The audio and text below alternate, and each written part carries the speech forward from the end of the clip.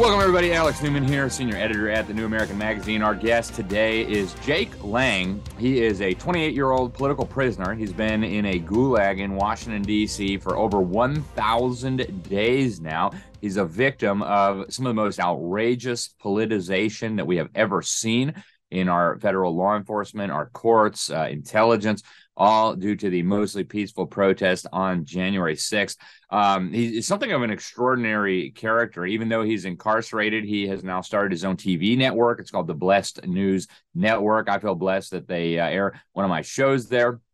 Excellent operation. He's got some superstars who host shows there. He's also the founder of Liberty Centric. It's an online social media app. He does more for saving our country while behind bars than 1,000 regular Americans put together. So it's a great honor to have him. Jake, welcome to the program, and thank you so much for joining us. Jake Lang. For the folks out there who aren't familiar with your story, let's just start with how did you end up in a D.C. gulag, and what happened and what's going on?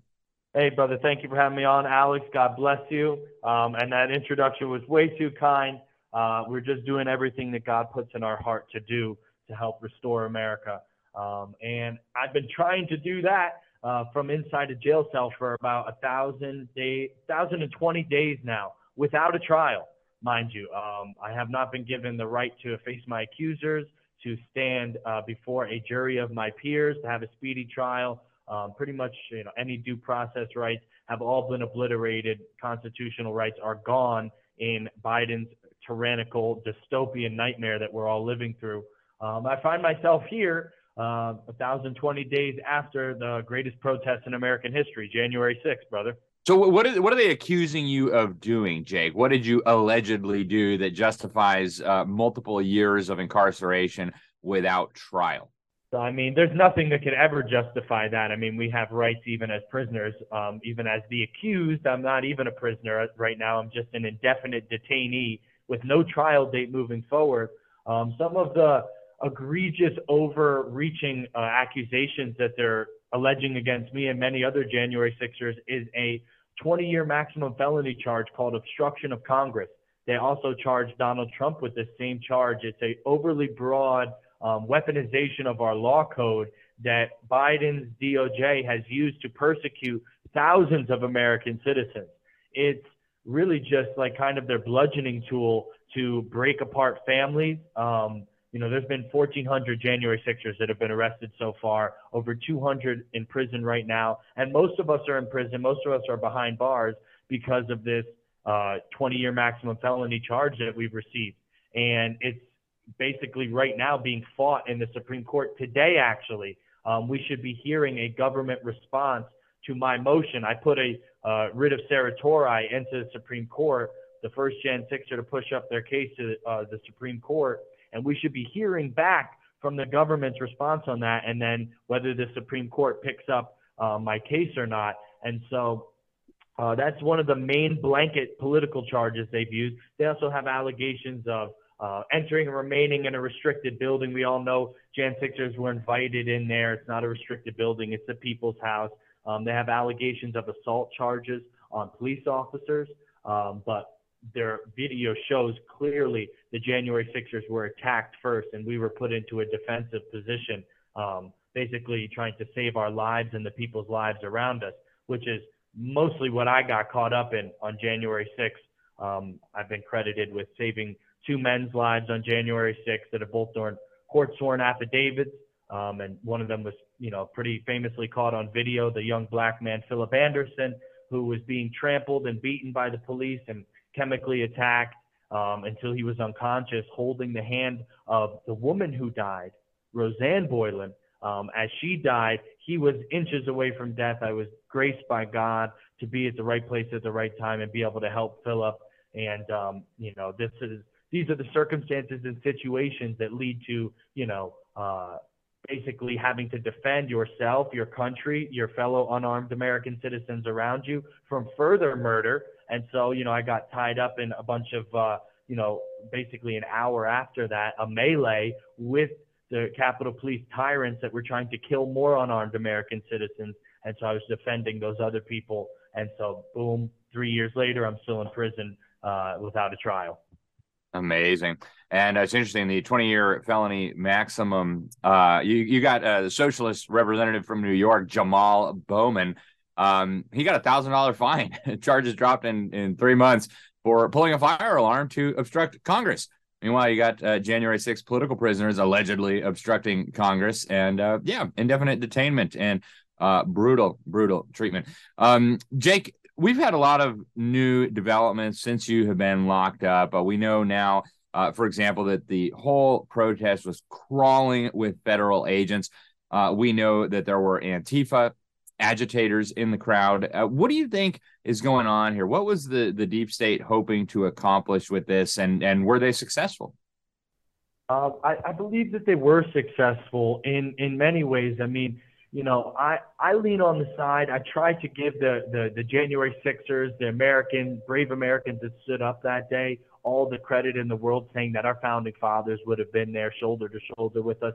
But there's and that is true. 1776 style, standing up and making sure this country doesn't go, down into a tyrannical nightmare is true. But then there's a deeper level, a deeper aspect, this hidden surreptitious action by the federal government using their CHSs, confidential human sources, to orchestrate and incite an already very pissed off crowd into further action, into a dynamic conflict, so that they can use that conflict as kind of like the Reichstag fire for going after all MAGA Americans, all patriots across the country for the next, 3 years, 4 years, until they even do it to Donald Trump himself.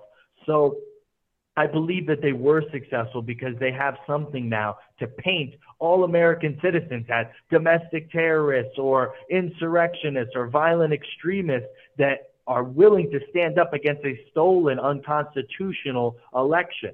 And so they were successful because they have their narrative now. They baked in their narrative and they constructed this reprehensible narrative that we're seeing real terrorists over in the Middle East doing what real terrorists do, compared to everyday American red-blooded patriots who are standing up to defend the constitutional rights this country was founded on. The stark contrast couldn't be any different, but they're trying to paint us as dangerous as Al-Qaeda and Hamas.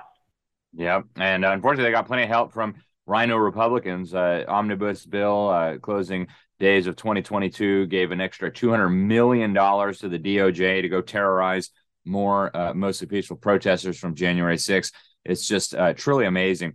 Hey, Jake, we're down to just a couple minutes left in this segment. In the next segment, I want to talk about solutions, but we've heard a lot about a two-tiered justice system. Is that what we're dealing with? Is this persecution of Trump and J6ers and Trump's attorneys?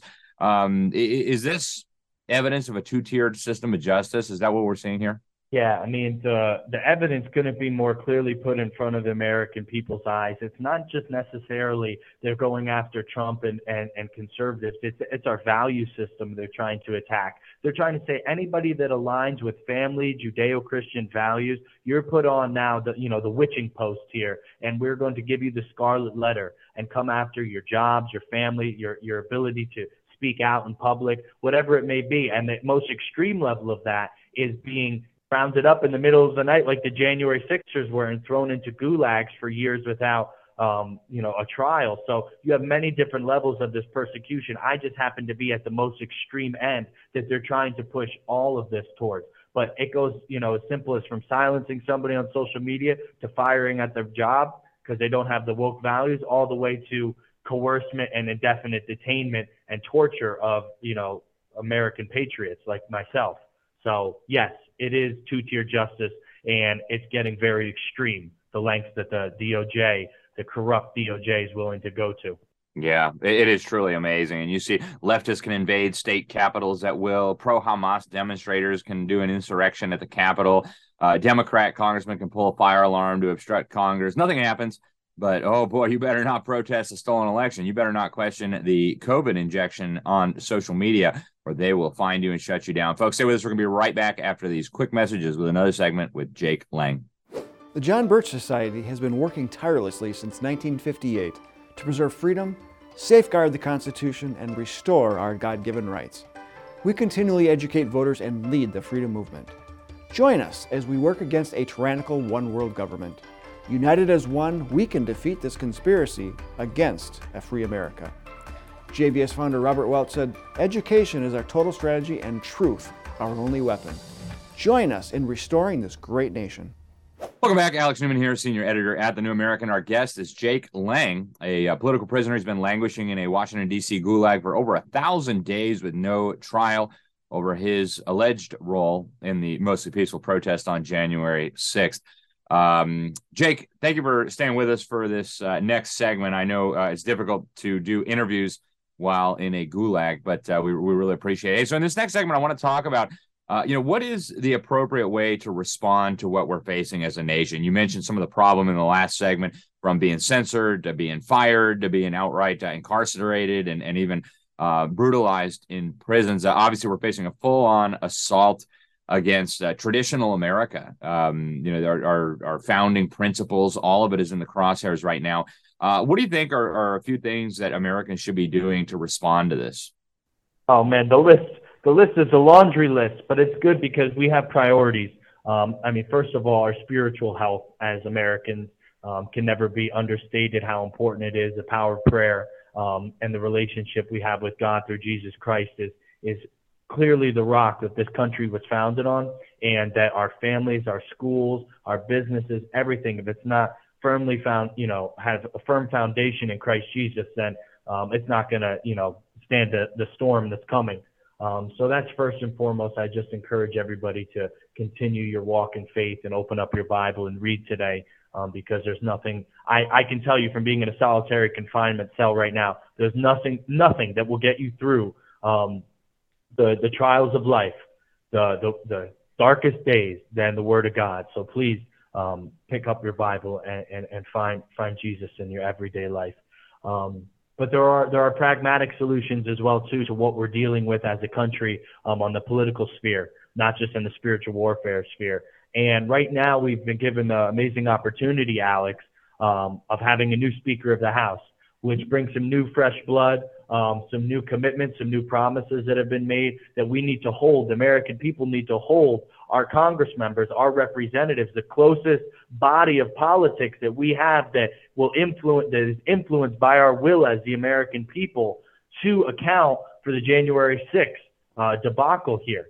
And so I think that the number one thing the American people should be doing is on their representatives, calling, email, and texting them about a legitimate fact-finding January 6th select committee hearing, similar to the farce that they had many months last year, but this time with real consequences. I want it to be consequential, that when they dig down into the truth of January 6th, which we've done in our documentary, The Truth About January 6th, it's the #1 viewed video ever on Rumble. It's on j6truth.org. You guys can watch that and get the real deal, about what happened on January 6th. But when they break it down and they start to bring in Capitol Police whistleblowers, and they start to bring in people, confidential human sources, FBI whistleblowers like Kyle Seraphin and Stephen Prince, and they actually start to do a real committee hearing, and they find out January 6th was orchestrated, it was entrapment, and that the January 6ers are not guilty of all of these allegations that the mainstream news media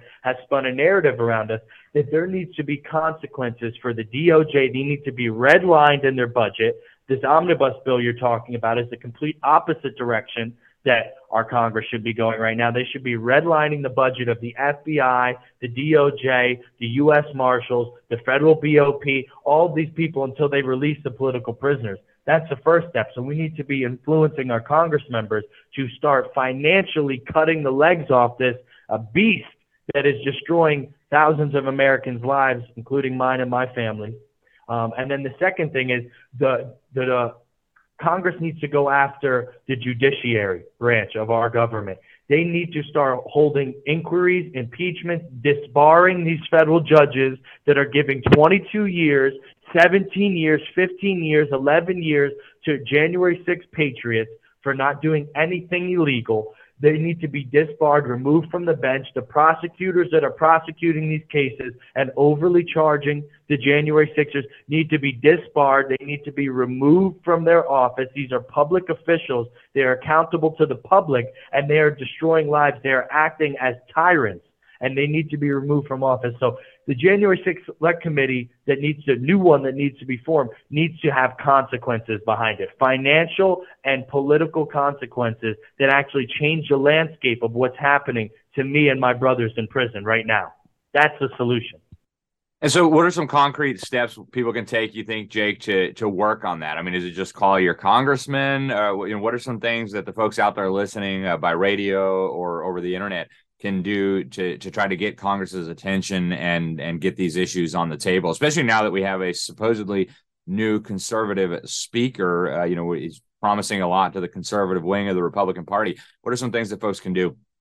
Well, I like to see a lot of local action and state level action, really, because you have so much more influence there than just, obviously writing and calling your congressman, literally writing them a letter, literally picking up your phone and calling them once a week is great, your federal congressman. But let's go to the states and let's get some state senators and state congressmen to pass resolutions to bring up so that the whole entire state is behind these things. Pass some resolutions that really bring it to the doorstep of Congress and say our entire state legislature is behind a January 6th new select committee, is behind censuring and impeaching and disbarring these federal judges, these prosecutors and stuff like that. So get involved on your statewide level and your countywide level to start to organize there, because you have so much more power and influence as an individual over your state and over your county, so that you can start to bring